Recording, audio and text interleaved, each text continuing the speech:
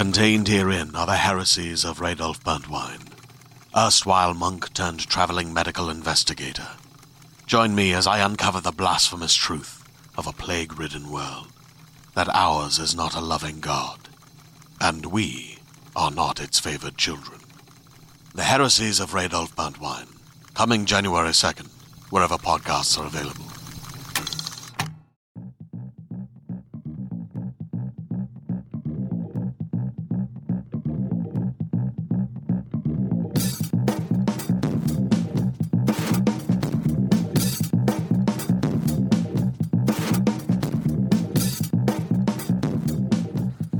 Hey, good people, this is Brad King. You are listening to the Downtown Writers Jam podcast. Today on the show, we have Ben Asaykwee of Q Artistry, who does an amazing show that my wife and I just went to see called Cabaret Poe. And if you haven't seen it, you need to get your ass over to Theater on the Square, where it's playing for the next several weeks, and then it'll be around the city. It's been around for 8 years. How I didn't know about it, I have no idea, but I didn't, and we corrected that, and it was amazing. It is everything that you would expect out of a show called Cabaret Poe. I grew up loving Poe, I think, as every sort of weird little kid did. So it was wonderful to see. There was sort of a through story that took one of the short stories and sort of weaved it through both acts. And then it was a series of vignettes around the poems and the stories of Poe. So he's amazing. And Ben has like one of those fascinating lives.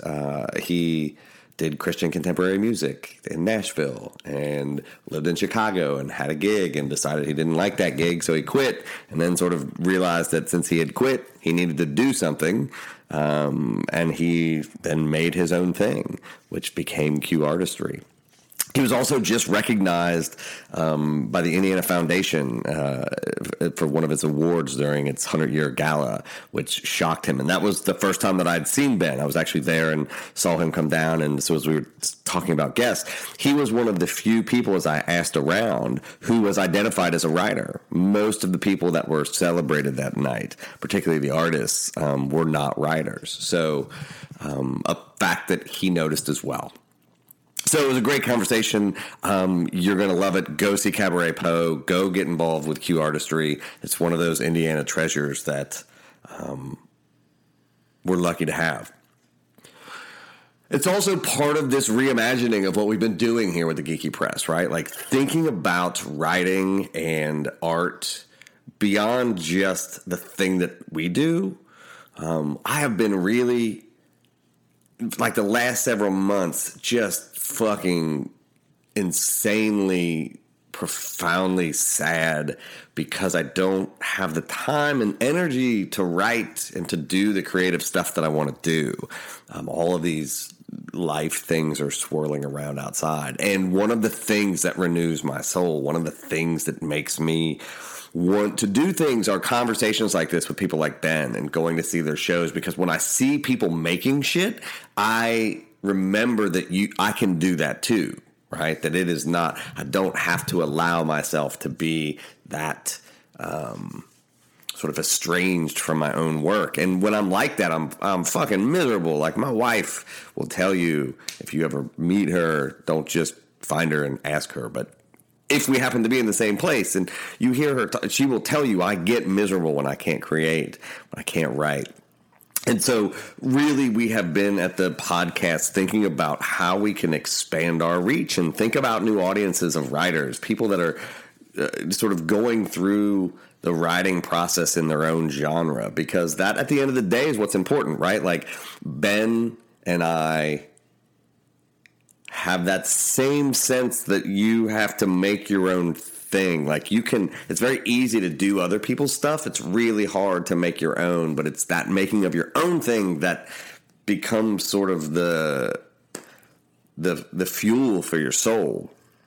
And so it's just good to be reminded that, like, not everything needs to end up with a dollar sign at the end of it. And it's great if you can make your life as an artist. But at the end of the day, like, not everybody's going to do that. But you can still carve that time out. You can still find a way to do the kinds of things that are important. If you don't, and you're an artist, you will become miserable. It's better to be miserable doing it than to be miserable because you're not. So as part of that, the Geeky Press has launched 2 initiatives. One is a biannual literary magazine called Hoosier Lit. So we'll be collecting poems and fiction and nonfiction and plays and screenplays, black and white photography. You can go to thegeekypress.com, click on the Hoosier link, and you'll see the call for submissions. So that'll come out twice a year. And essentially that's for writers who are either from, have a connection to, or who are writing about Indiana. That's our constraint for that. But there's another one. So we also publish books. And one of the books, the first book we published was called Bad Jobs and Bullshit, which was a funny book of essays and fiction and poetry about bad jobs and bullshit. Our second book is closer to our heart, which is beginning to think about writing and literature as a sort of central point to the conversation that this country needs to have about the insanity that's going on with the fucking election, right? And particularly Trump and the crazy shit that's coming out of his mouth. And so it's one thing to complain about that. It's another thing to understand perspectives. So I'm not worried about Donald Trump. I'm worried about all of us who need to remember how to talk and share. And so this book that we're doing is called Dear America. And we expect this to be a series of books on different topics. But the first one is called Dear America, Reflections on Race. And what we're asking people to do is, as the title suggests, is to reflect on race in America, and particularly your perception of it. So we're not looking for people to do think pieces. We're looking for personal stories. Fiction, nonfiction, poetry, photography, scripts, screenplays. However you express yourself with words. We're going to curate those into a book. But along the way, we're going to set up salons and conversations that we go, and these aren't going to be formal readings. Like, it's not like the point of this isn't to fucking stand behind a podium and read people's reflections. The point of this is to use writing as the beginning of a conversation that we have. I don't particularly think we have anything new to say. I mean, that's some of the, and I brought this up, some people said, like, what are you going to say that other people haven't said? That's not the goddamn point. Like, if we're not going to say or do anything that hadn't been said before, we should all just stop. It's that we need to have these individually, because that's how things change, is through dialogues and conversations. And we happen to think that words on the page are a really good way to go about doing that. So this is open to anybody, just like Bad Jobs and Bullshit. And you can go to thegeekypress.com into our book section and see our call for submissions.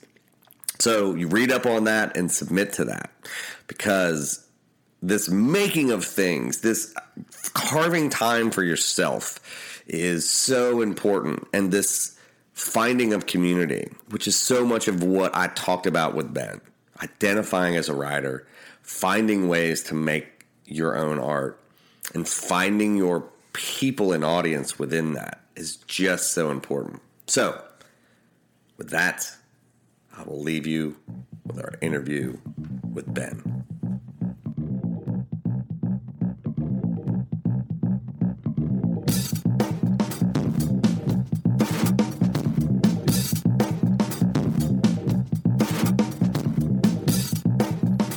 All right, so the first time that I saw you was at the Indiana Foundation's celebration. It was like the 100-year celebration, I think, of the fund. And they were recognizing arts organizations and organizations in the city that had done good work. And one that wasn't announced was this award for the theater community. There were 10 awards of $10,000 apiece. And your name was called. Yeah. Yeah. So had no idea. No, and none of the 10 of you had any idea. And so watching you guys come down was amazing, because it was very clear nobody knew. And honestly, at the time, I don't think I even knew what was happening. Like, I knew my name had been called, and I knew that we were honoring people, and that was all that I knew. I didn't even put my mind around any kind of grant or money. I mean, honestly, just the fact that there was a room full of people that I highly admired and respected, and that they were calling me to the front for whatever reason. Right. I was terrified that I was going to have to say something. I was terrified because I do not speak well in front of like large groups of people unless I've like had a moment to think about what I'm going to say.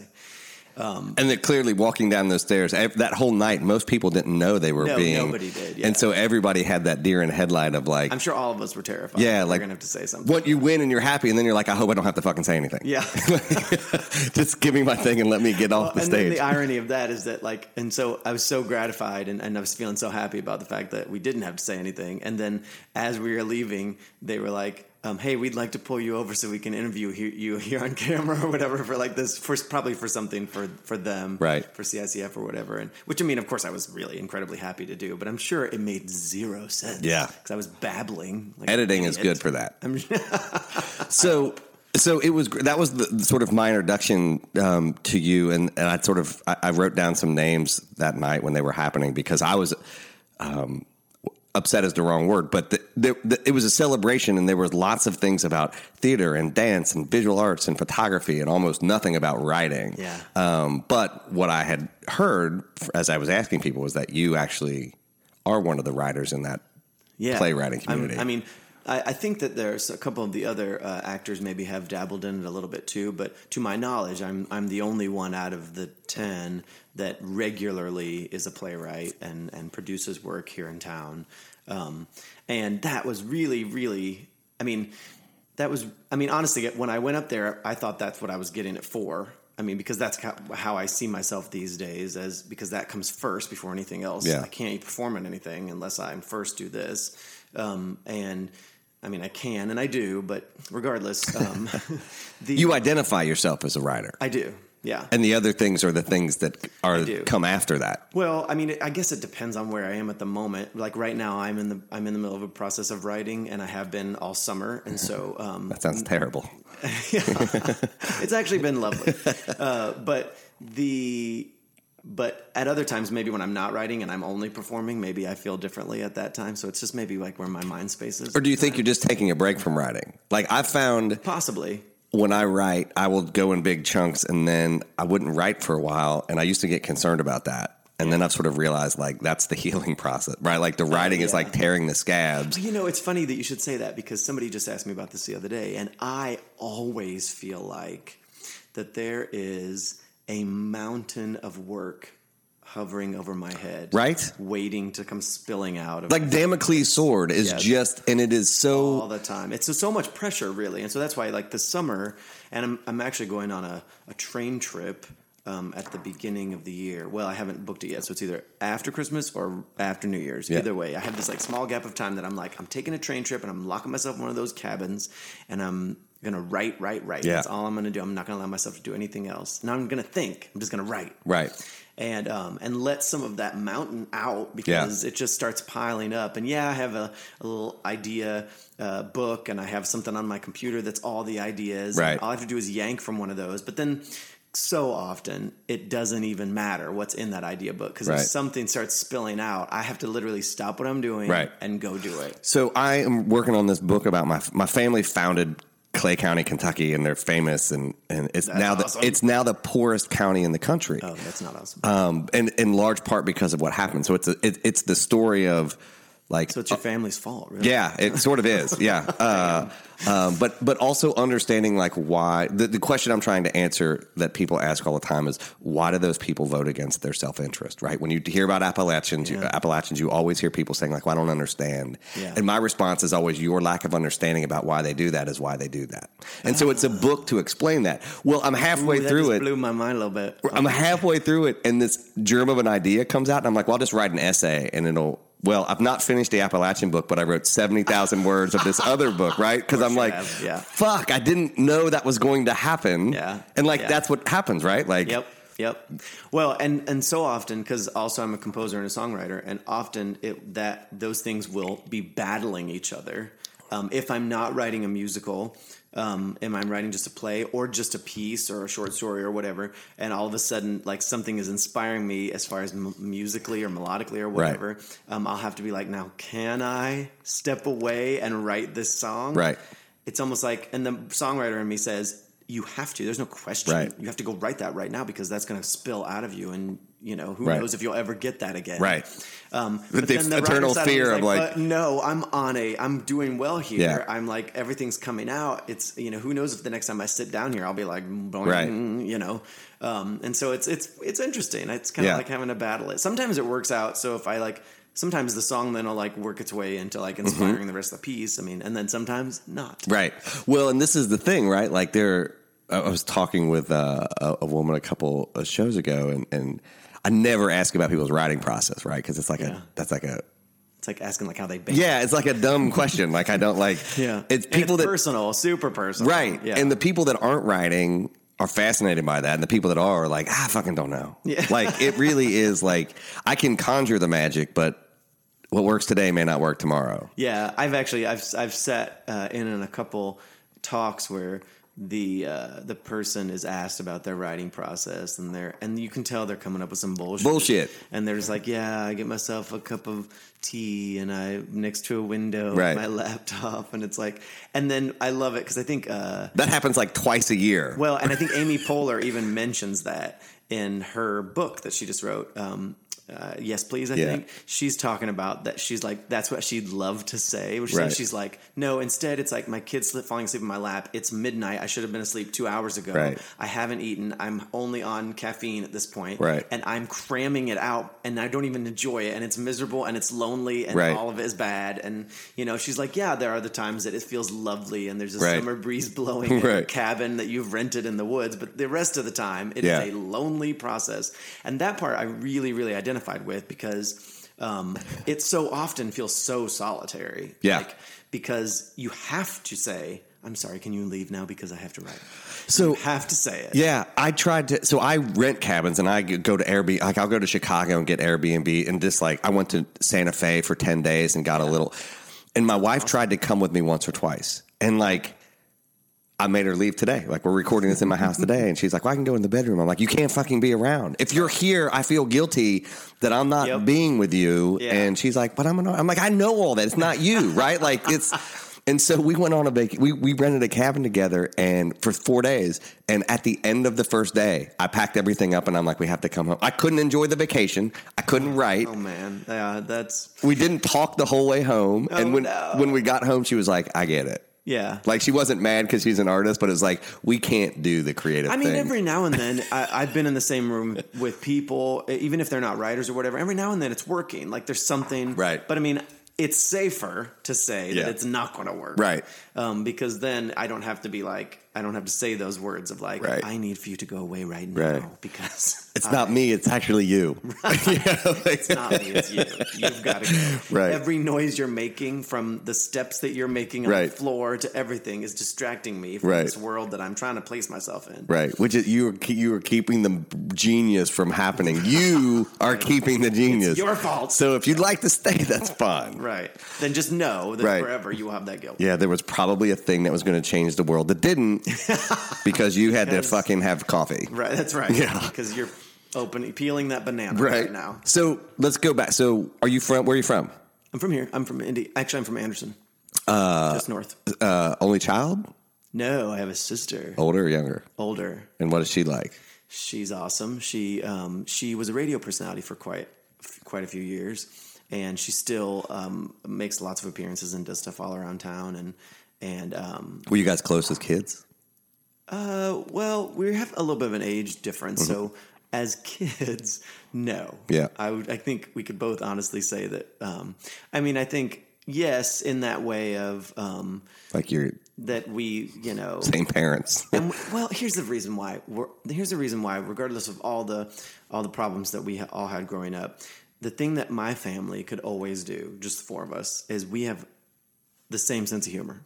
Like all of us could laugh about the same stuff. And so that was both good and bad, I'm guessing. Oh yeah, at times. But the one thing that I think, that's the one thing we could always meet on in the center, regardless of what else was going on. we all could laugh at the same thing. And that's the thing that Mindy and I, my sister, we always can. Yeah. You know. How much older is she? She's, I think, 7 years older. So my sister's 5. So you were never in the same school, like you were always. No, yeah, always like just separate. a little bit behind, and far enough. Like 5 years for us was enough that like she just graduated and I showed up. So like there was not even like that concentric friend circle of. Oh yeah, no, because I didn't have any of that either. And the teachers, they all knew her because she was so good at school. Yeah, like school was her job. Yeah, and she was good at it. And I was not necessarily good at school. But at the same time, I mean, I enjoyed school. I loved going. I thought it was fun. I just thought studying was boring, to be quite honest. Like, I thought it was the most... I mean, I thought that I'd much rather be outside or much rather be doing something else. Yeah. And what were you like in school? Like, did you do theater? Did you do sports? Like, what did you do? We got involved in community theater when I was really young. And so, yeah, I did theater off and on. My whole family. Really? Yeah. Mindy my sister was kind of like the catalyst that drove that forward, but then, but I was kind of dragged along and then loved it and stayed and did it. And community theater is kind of where I was raised in many ways. But as far as in school, I did lots of sports growing up. I stopped doing sports as much in high school. I did a little bit, but there just wasn't enough time. Were you doing theater stuff in school? Doing theater stuff. I was doing music. Mm-hmm. I was doing show choir. You know, all of it, as much as I could get involved. And I mean, I think one of my claim to fames to myself was how many page numbers in the end of the yearbook my name had. Like how many times I. You know, even though I'd be like, oh, yeah, I showed up to Spanish club once. Right. But I still got that number because I was in the picture. I showed up picture day. But yeah, so it was fun. What'd your dad do? My dad was an electrician. Mm-hmm. And your mom? She was as a teacher. She was a teacher all growing up. And then when we got to about high school, or when I got to high school, she started working for the fire department. As what? She was like in the administration. Okay, like, so not as a firefighter. No. I was like, that's a weird transition. Like, awesome. I'm going to teach, and then like... that's how I'll start telling that story from now on. Yeah, I think if you just drop like... And then she worked for fire department. Fire department. She's got a job as a firefighter. And so were they... I mean, they were involved in community theater? Like they were doing theater? They were artistic folks? Yeah. Well, no. My sister was. She's great. Yeah. So they did this as a way to like bond with your sister? I think it was a lot. I think they thought it was super fun. Yeah. And then I think that they really liked the people involved. Yeah. And then they also had to go to take us, so they just would stay. Might as well be in our town. Yeah, right. And so they often were, and the community theater, main stage community theater in Anderson that we did most of our stuff at, they really liked the community there. And so, and we constantly were needing like extra ensemble and all that. So my parents were just, you know, Dad, put on these tights and be in Once Upon a Mattress or whatever, you know, and it was great. It was fun. Thinking back and the memories I have of that, I have actually very little memory of them being there because they were great at just doing their thing. Yeah. And, you know, and when it was time to leave, we'd all leave together. But for the most part, we had different jobs, and the only time that it got a little weird was we were in a production of The Music Man. Oh, it's my favorite musical of all time. That's awesome. Yeah, Robert Preston, Shirley Jones. Well, my sister and I were cast in the roles of Tommy Giles and Zanita, whatever the mayor's daughter is. Which Great Hulk. Boyfriend and girlfriend. And so it's a little weird. But, and there's, like I said, there's an age difference, but I was always really tall. And of course, in our industry, males are always in need. Yeah. And so there probably weren't a lot of other people even auditioning for that role, to be honest. So. Yeah. And I knew I wanted it because it's the dance lead, so it was fun. So you were doing that, right? You how old were you when you first started community theater? Like, were you a kid? Oh, yeah, like 5. Yeah. Yeah, something really young. And you did it all through high school? Yeah, I mean, definitely, yeah, especially in the summers. Yeah. But in high school, like the actual high school time, I was so busy, I didn't have a lot of time to do shows during the year, but I would squeeze it in here and there. But when did you start writing? Like when did that become a thing that you? I started writing in high school. Yeah. I wrote for the newspaper, and I actually wrote a couple things that went to the city paper. And I was always into writing. And actually, the first musical technically that I wrote, I think, was called Rumpelstiltskin. And I wrote it when I was like, I think 11 or 12. And because I'd already been taking piano lessons and I'd already started writing music and all of that. And then, so I started writing early on. But then once I got into, once I left high school, I was determined to only do music. So then I stopped doing any kind of other writing altogether for years. Yeah. What kind of music? I moved down to Nashville, Tennessee, and did contemporary Christian music. Really? Yeah. Yeah. And I loved it. It was great. It's just that, life happens, and as a songwriter is the same kind of way I feel about it as a writer. The things that happen in your life sometimes end up on the page, whether they're in their exact same form or not. They're just different, or just the way that you tell the story changes. Yeah. And is faith a big part of your life, or did you just go down there because? No. I mean, yes, by personal choice, but I mean, I was raised Catholic, my family and then I hopped churches myself. Yeah. I just mean like to go make a decision like, I'm going to write contemporary Christian that is a specific genre. Naturally. Yeah, it is. Well, it's funny because I was just I was already in that world because of some people that I had accidentally ended up being in. And so I was just wanting to do music, and I had sung gospel at that point for quite a few years. Just throughout high school and whatnot. And it was the thing that I seemed to be good at. And so, so many people were giving me opportunities down there that they were like, well, I was like, well, I'm going to take them. Yeah. Those are opportunities. And so I went down there, but then unfortunately the writing being, songwriting at this point got in the way because the stuff I needed to write songs about and stuff I needed to let out was just not. That was not working with contemporary. I needed to say the word fuck every now and then. Right. And maybe not in a song, but maybe after it. And so... And Amy Grant wasn't going to do that. That was not... What's funny is she's probably super cool. I've met her a couple times. Yeah. But some of the other ones, not so much. But and then at the same time that I went down there...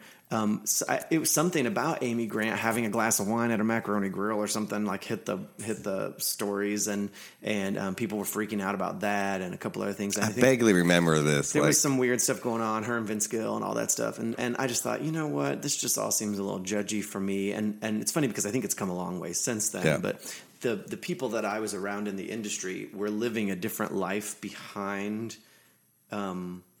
I'm shocked. In the studio, yeah. Sure. And that was a little, that was kind of the thing that made me leave in the end. Because I probably could have stayed and been a studio musician just in that vein, but I just didn't like being around.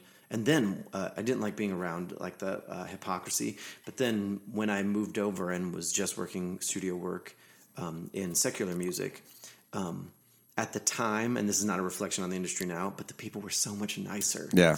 And part of it was because there were so many people at that time, I think, trying to get into contemporary Christian music that they could take anybody. Right. And so people were all like, let me, and I'll do whatever. I'll be abused. I'll be whatever, And in music, that is a longer thing. And that's been going on longer. And people were just like, well, I'm not putting up with this bullshit. And they just leave. Nobody gets into rock and roll so they can... Right. Be put into a thing. Like that's the antithesis of what that. So let's go back. Yeah. So when you graduated high school, you said you were singing gospel like in church choirs and like just around and show choir. Like that was just there was a gospel choir at my high school. Yeah. And really. Yeah. And I sang with that, and then.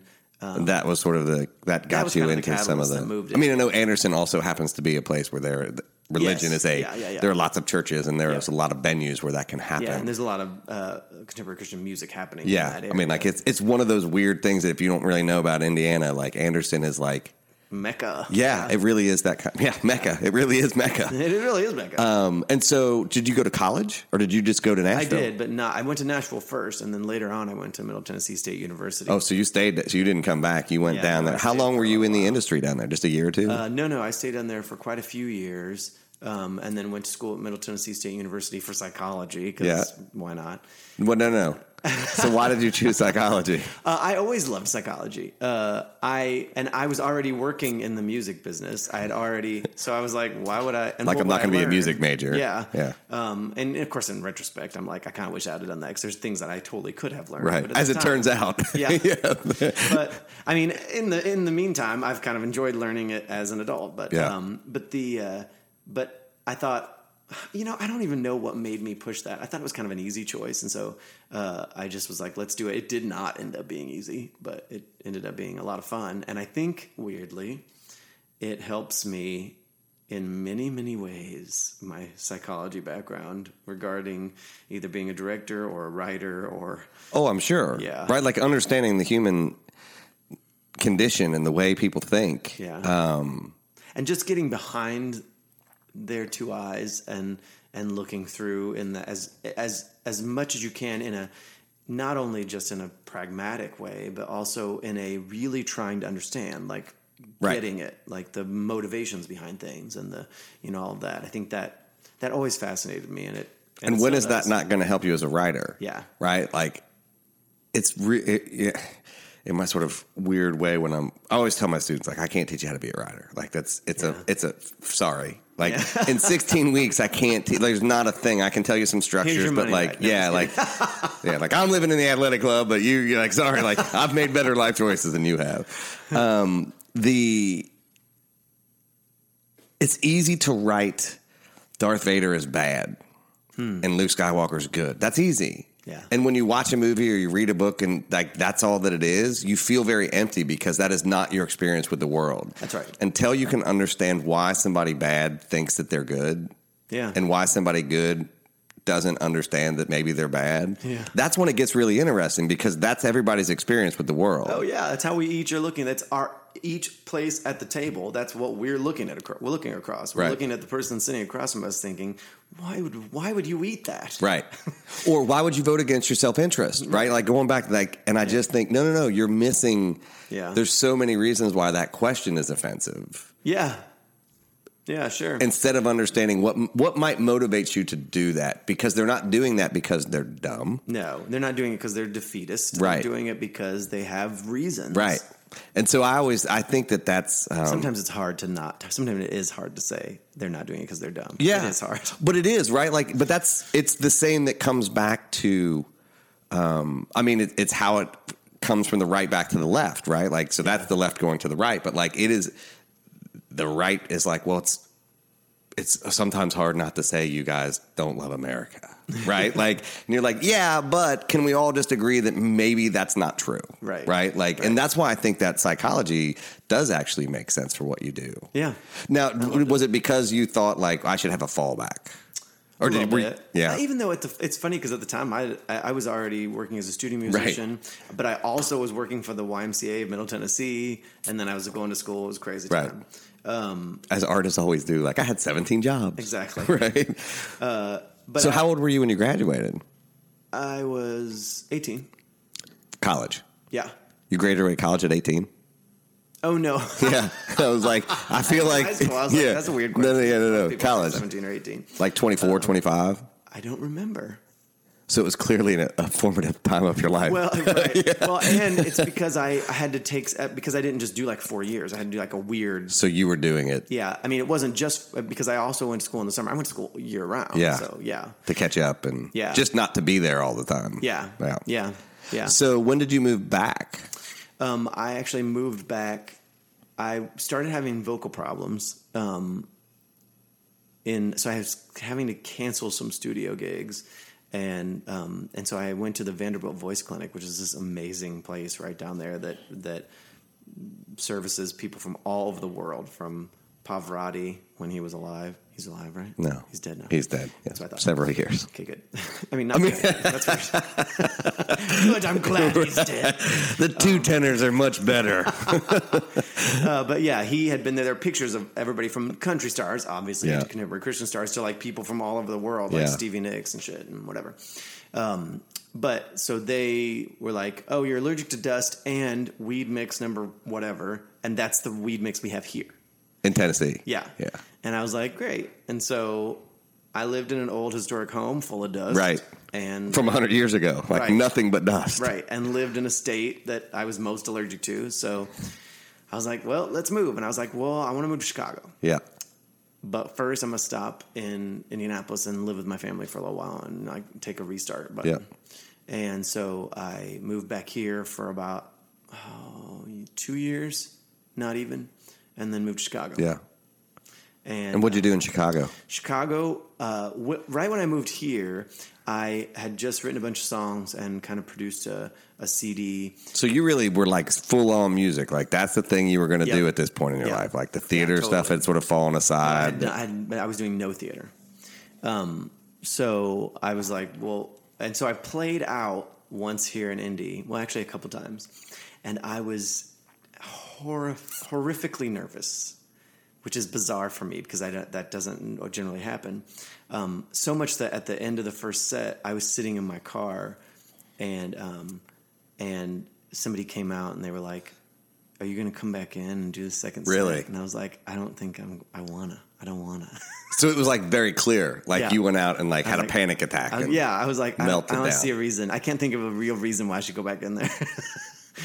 And so this was my partner at the time, Will, and he convinced me to go back in, and I finished it. And it was great, but so what I knew then was I was like, I got to toughen up. Because if you're going to be in the arts, you got to learn how to hear. You can't run out into the car. You can't go out in the car and be like, I'm done. After like, if things don't go quite right, you know? And so when we moved to Chicago, I was like, you know what? I'm going to go to, what can toughen you up more than auditions? Right. I'm going to go to every single audition. Even if I'm like not even right for that role, I'm going to go so they can say, bye-bye. So after not doing theater for a decade, you just decide, here's the thing I'm going to do. I'm going to act. Yeah.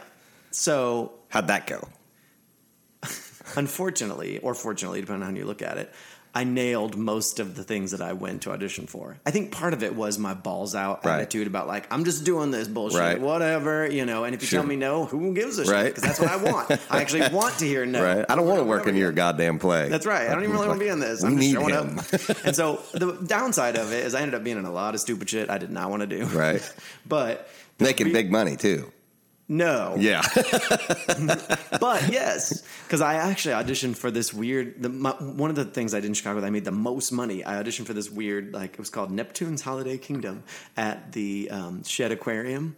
And it was one of my favorite jobs because I think I worked like 4 shows a day for 15 minutes each over like a period of like 6 hours, made the most per hour that I think I made like over $20 an hour.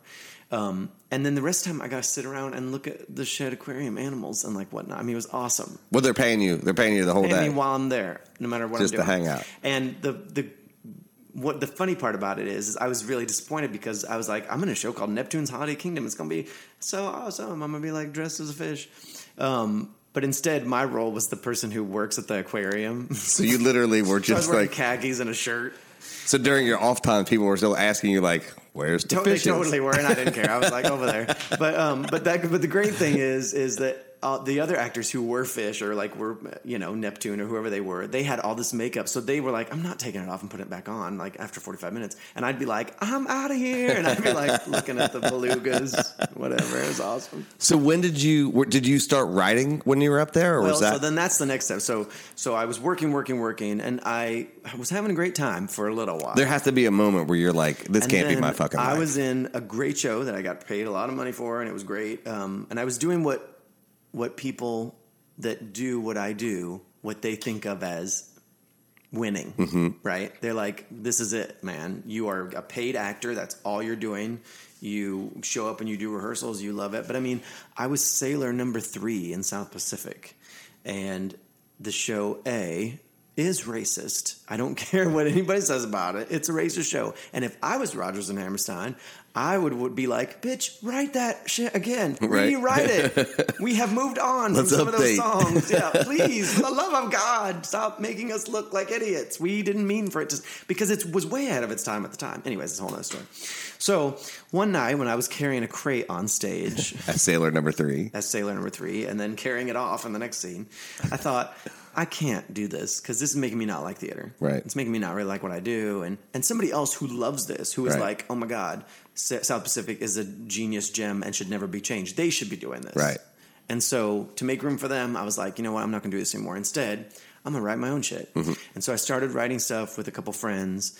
And first we were writing like little reviews where it was like the music wasn't necessarily original, but we were filling in. Sure. Like we did this thing called Sex on Broadway where we took all the songs that are about either enticing someone or literally about sex or whatever, and scened, wrote vignettes into each one or monologues or whatever, and to kind of stitch them together into it like a Dead Men Don't Wear Plaid, or that's exactly like that. Yeah. So it was and people loved it, and we had a great time. And then I wrote another one called God on Broadway, which is the same concept, and of course I thought I was so clever because I was right after sex I was doing God, right? But and then I wrote and then I came across the works of Edgar Allan Poe, and for the first time.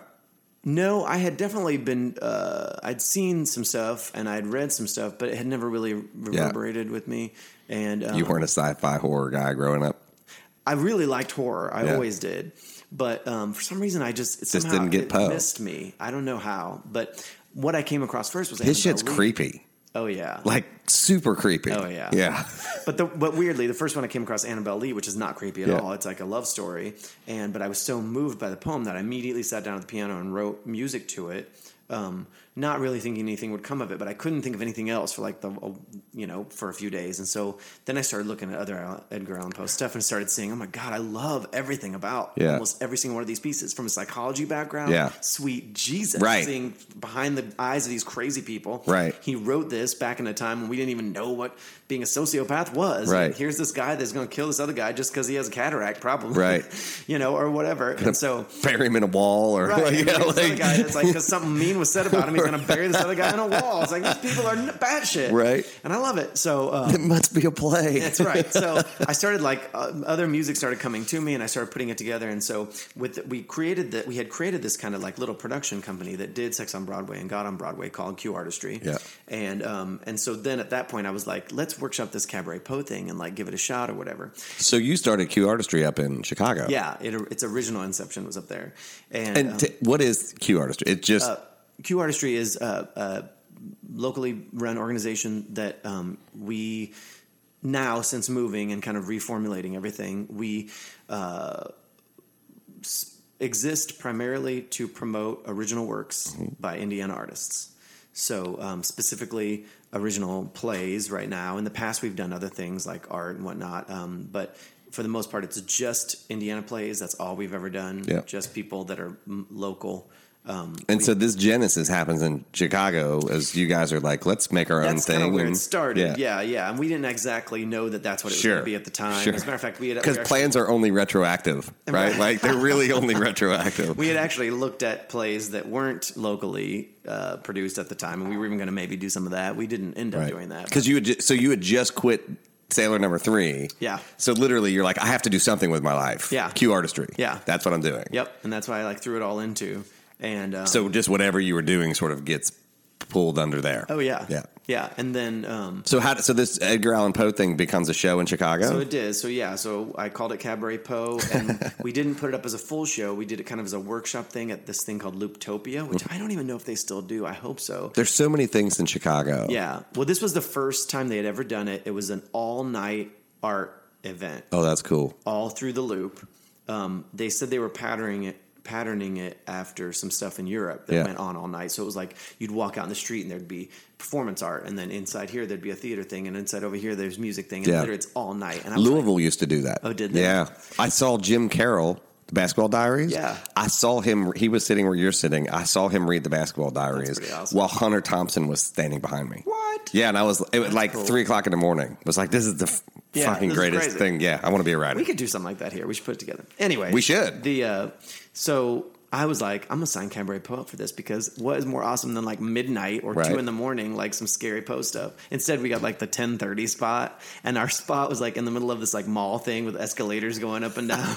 Which actually is like kind of fun to do freaky, scary shit in the middle of a fucking suburban and the cool hell. Thing, at the time, I was really irritated. But now, in retrospect, I think that's kind of what made it really work, because people were drawn. They were coming down the escalator and they were like, "Wait, I want to see what that is." Right. So they came over. So the whole thing was really well received, and that was only like about a 15-minute version. Yeah. And so because of that, I was really happy about it. But then the economy was doing badly at the time, and work was. I Which is was when still art thrives. working as an actor, so I wasn't getting things as often. Yeah. But I still was getting asked, but I wasn't willing to take some of those jobs anymore Yeah. because this or that. And so I was offered a job here in Indy, and I was like, I'm moving home. So I moved here, and then it was about, I think. So it was work related. Like, okay, this is just too. Yeah. Well, I mean, it was just because I could get like a regular job Yeah. here. So what kind of job? Actually, at the Indianapolis Senior Center. Okay. I was going to be moving as their piano instructor and like arts administrator. But I was just going to keep working in Chicago as an actor. Yeah. Or elsewhere. Right. Because I could go back and forth or Yeah. whatever. It's 3 hours. It's not that. Yeah, megabus or what have you, or just drive. But one of the three people that I wrote the show for Cabaret Poe, the little 50-minute thing, she's like, you got to do something with that Cabaret Poe thing because people should see it. And so I sat down, I wrote more of it, and then we started looking at places to put it up here. And Irvington was a perfect match because it's kind of spooky. Yeah. And That's where I saw Rocky Horror. Oh, perfect. Yeah. It was like that same kind of like. Yep.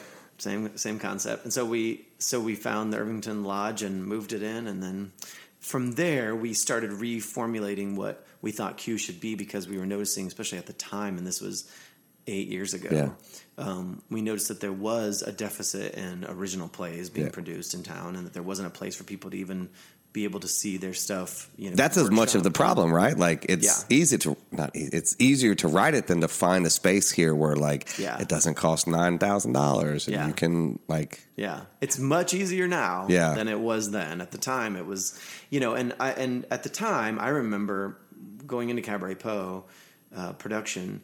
And I tell this story a lot, so people are probably tired of hearing it. But when I was writing the check for the costumes, and they were at this point, and they're costumes, so they were like $500 each. And I remember my hand was like shaking. I had saved up the money, but I was like writing that check and handing it over, thinking I would never see that money again. Right, all the things that you can't do. That's all you're thinking. Like, I'll not do. Right, I guess I won't be going on a vacation anytime soon or anything else. Eating. And so. But then 8 years later, we're still doing the show using those same costumes. Yeah. So, I mean, it just goes to show you, like, sometimes that type of thing, if you pushing hard enough, and people thought it was the stupidest idea, and Edgar Allan Poe put to music. I mean, that sounds really dumb. That sounds amazing. See, you think it sounds awesome, but people in their minds are thinking West Side Story, Oklahoma. They're thinking cheesy versions. Because they've never seen Vincent Price do shit. Exactly. Right? Like, that's exactly, like, when you said it, I'm like, oh, fuck. Like, you need, like, the big piano. Yeah. Like, it would be, like, yeah. Well, and it's funny, just people were just having a hard time wrapping their brains around it. So the first year, we actually tried to do this thing where we sent out these free invitations to all the nonprofits. Yeah. And we're like, we'd love for you to be our guests and just come see the show. And we got 2 back. And we got I think we almost 100. Yeah. And we got 2 back. Thinking it's a really good idea at this point. Like, we've nailed this. Yeah. We're like, this is going to be awesome. And they were so cool. They were like these little coffins, and you open them up and there are pictures inside of the show and like a description of the show. So it's not like, we're not like super weird. And, minus the coffin invitation. Well, that's, in retrospect, maybe that's weird. But at the same time, if I received a little coffin invitation, I'd be like, this shit's badass. I'm going. And it was free, but instead we got 2. Right. I love that story because I think even at the time, that kind of was the culture of indie, and that's kind of why we really did think that what we were going to do would be necessary, because indie wasn't really into trying new stuff at the time. It was like, well, we just need to hold on to stuff we have. You know, it just didn't feel like a culture of trying new things. Right. There was the Indie Fringe Festival. It was trying to get on its feet, like it had been happening for a couple. But that also has a thing around it. It does, but even then, it wasn't what it is now. Sure, and that was a long time ago. I always, when we started doing the Geeky Press, and I just made it up, right? So like I announced the reading, I announced the location, and I had nobody to read. Nobody knew who I was, and I was like, I mean, fuck it, people will show up or they won't, right? Yeah. The first one we had 80 people show up for a reading. Awesome.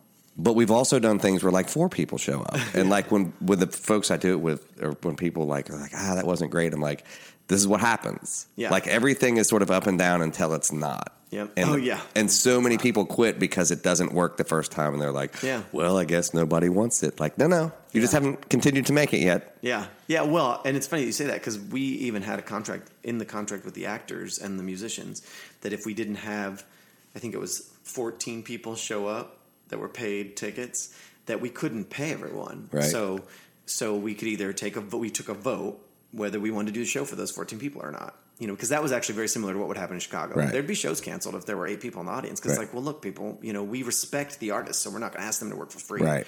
We'll, if they want to, that's totally different. But, and that happened one time our first year. Yeah. And then by the end of the month, we're doing it in October. We were selling out the last like weekend or whatever. And then when we did it like the next year, we didn't have any idea that we were going to ever do it again. Right. Because plans are all in retrospect. Right. You just do the next thing in front of you. That's right. I always, you know, when I'll talk to the arts council and stuff about like what we're doing, and I'm like, I don't know what we're going to do next month. Like, we have these things that we do, but like if I have another idea, or if somebody says, hey, let's do this. Yeah. Like, we had somebody from a filmmaker say, we should get writers and filmmakers together. And are there actors in town? And I'm like, right. And I was like, I know all these theater groups. And they're like, well, we can teach them how to do film. And I'm like, well, we'll see if you have to teach them, you know, what to do. Like, but it's just like, that was not a thing that was on my radar until this month. And then these filmmakers were like, we really need writers and actors to do stuff. And I'm like, oh. Yeah, well, I guess that might be a thing that we do now. Yeah. Is to have a happy hour where we bring folks together and say, who wants to make a movie? Yeah.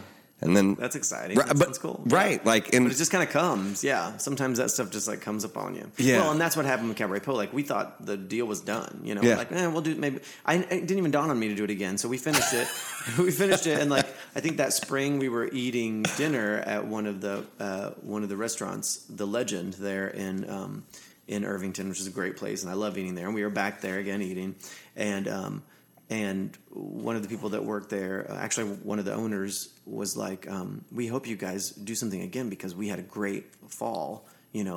And then all of a sudden, it was like another reason. I was like, "Oh, well, if that can help the neighborhood, right, Irvington, and if we can do some stuff," and so then. You know, the nonprofit part of me started working with the artist part of me, started working with all, you know, the humanitarian part of me. And I started thinking, oh, and I can write this and this and this and this. And so then we opened up that following summer and did stuff year round, like original plays and playwrights festivals and all sorts of stuff. Do you generate crowds there? Oh, yeah. Well, then starting at that point, I mean, now it's laughable to think that we would have a 14-person house, which... You know, and I know that there are young theater companies right now that they're like, 14's great. Right. And that's awesome because that's where they should be and that's exactly what they should think. But now I get mad when we have like 35 and I have or 55 and I have to remind myself, okay, but it wasn't that long ago we had 14. Right. So, you know, 55 is okay. And to be quite honest, from an artist perspective, if one person shows up to see me walk around on stage and do some bullshit, then that's pretty important. Yeah. You know, because they obviously are taking their time to come and see, you know, me do my thing. And, you know, the storytelling concept of all of that is incredibly important to me. And so, you know, but at the same time, you know, when you're thinking from producer standpoint, you're right, but we will be losing $600 in one night or whatever. Right. You know? It's an for us, it's a little bit different because when we do readings, we record everything. So I actually use my phone, which shoots HD video, and I got an HD lav mic. So I tell them, like, even if there's only 20 people in the audience, we're going to put this up. Yeah. And, like, we can actually expand that audience and make it bigger for what they're doing. Nice. And my wife's a photographer, so she comes and takes professional pictures. And we just give that all to them for them to use in their promotional stuff. Sweet. So, like, but it's that same thing, like, don't worry about the audience. Like, do what you do and do it as good as you can. Yeah. Because that's how it gets better. Yeah. And I think it's not easier to draw a crowd for theater, but like that is a thing that people go do.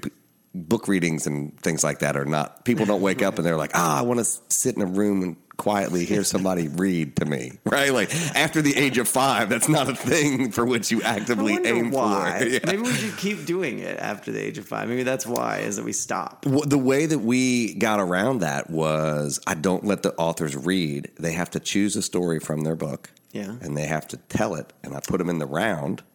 So there's people all around them, and then I get authors from different genres.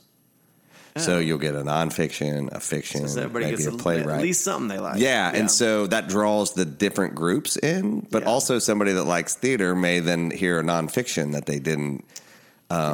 It's not, I tell them to think about it and rehearse it. They have like 8 minutes, and we we do the poetry slam stuff where you snap or tap your feet if Yeah. you don't like something. And then at like 8 minutes, I'm like, time to, so that it doesn't go on for 40 minutes. So That's great. So much better in a story format anyways. Yeah. I tell folks, you want to read the book? Read the book. Yeah.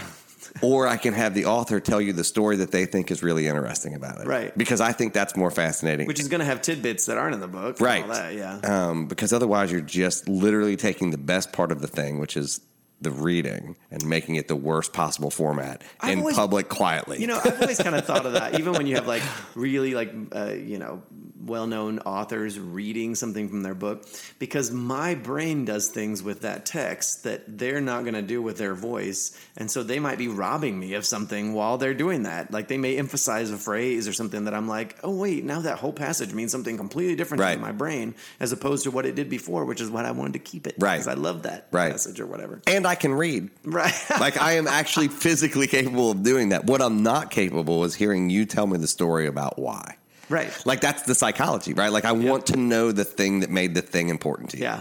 Yeah. Because I'm assuming what you've written in here is what you've wanted to say. Right. And if you're like, it's not exactly, I'm like, well, I'm not buying the book then. Right. You should have got an editor, man. Yeah. So where are you guys with Q Artistry now? So we actually just entered in a super fun phase in that we have decided to go kind of... By the way, that was the most bullshit question of all time, too. Like, that's the very thing I said I don't do. Like, it's all right. But I accept bullshit questions sometimes. Yeah. So a fun phase. Yeah, because we just went free agent. So now we were in that space for 6 years, 7 years, and only doing stuff in that space. Well, we did a few things outside, but now we're doing stuff all over. Like we have Cabaret Poe this month at Theater on the Square, and we're doing. Oh, I bet that's interesting. Oh yeah, it's great because that really is like a dark, dank theater. It is. You should come see it. And then in December we're doing something at the Irving Theater, and then there's a bunch of really exciting things announced for 2017 that have not been announced yet. But, well, I know that there's a bunch of stuff coming with spaces in 2017. Like there's different groups and organizations that are like this seems like for theater a really like the next year or two is going to be interesting. Yeah, I hope so. I mean, I know for Q Artistry and for myself as a performer and playwright, it's going to be one of the most fascinating and fantastic years yet, because it can't do anything but that because of what's lined up. That's awesome. Well, thanks for coming and talking to me. Right, more like now. We'll send it out when it comes out. Thanks for coming over and talking to me today. It was great. Thank you. Thanks.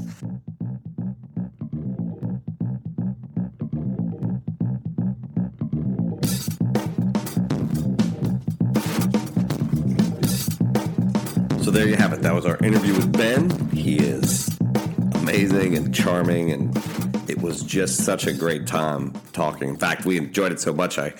We did this interview in my house in the condo where we live, and we ended up spending about 20 minutes walking around and showing him the condo. He is as nice as he sounds, and it's a good reminder that you should be out making your own thing. Like, I love his story. At no point did he think he should stop making stuff. Like, it has always just been the thing that he did. And that is just so important. So find Q Artistry, find what they do, get your ass over to Theater on the Square, see Cabaret Poe. In terms of the Geeky Press, share this podcast with your friends. We've been growing exponentially every month. We're getting bigger and bigger, and that's because you guys are sharing this, and we appreciate it so, so much. Make sure, if you're a writer from Indiana, you go to the Geeky Press and you look at Who's Your Lit. If you're a writer of any kind, we'd really love to get your submission for Dear America, because we think it's such an important project, and it's a platform that writers need to be addressing in meaningful ways. In less meaningful matters, you need to go to our merch section, and you need to get yourself a t-shirt, you need to get yourself a writing notebook and some magnets, and you need to support that. We also have a one-day writing retreat coming up in November, so if you're in the greater Indianapolis area, $10 gets you writing all day with 25 other writers. You can go into our events section and see all about that. Otherwise, get your ass back to the computer. Keep writing. Until the next time, I will see you around the internet.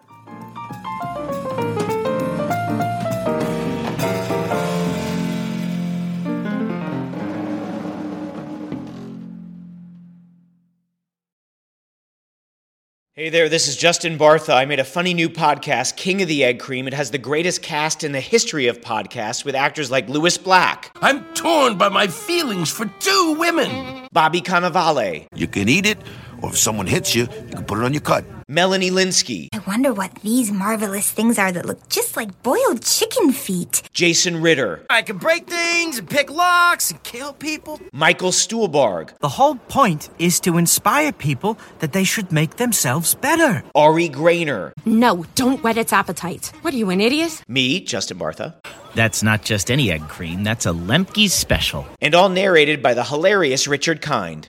This is the story of Harry Dalowitz and how he rose from nothing to become New York's King of the Egg Cream. So if you like funny true stories, come listen to King of the Egg Cream, available wherever you get your podcasts.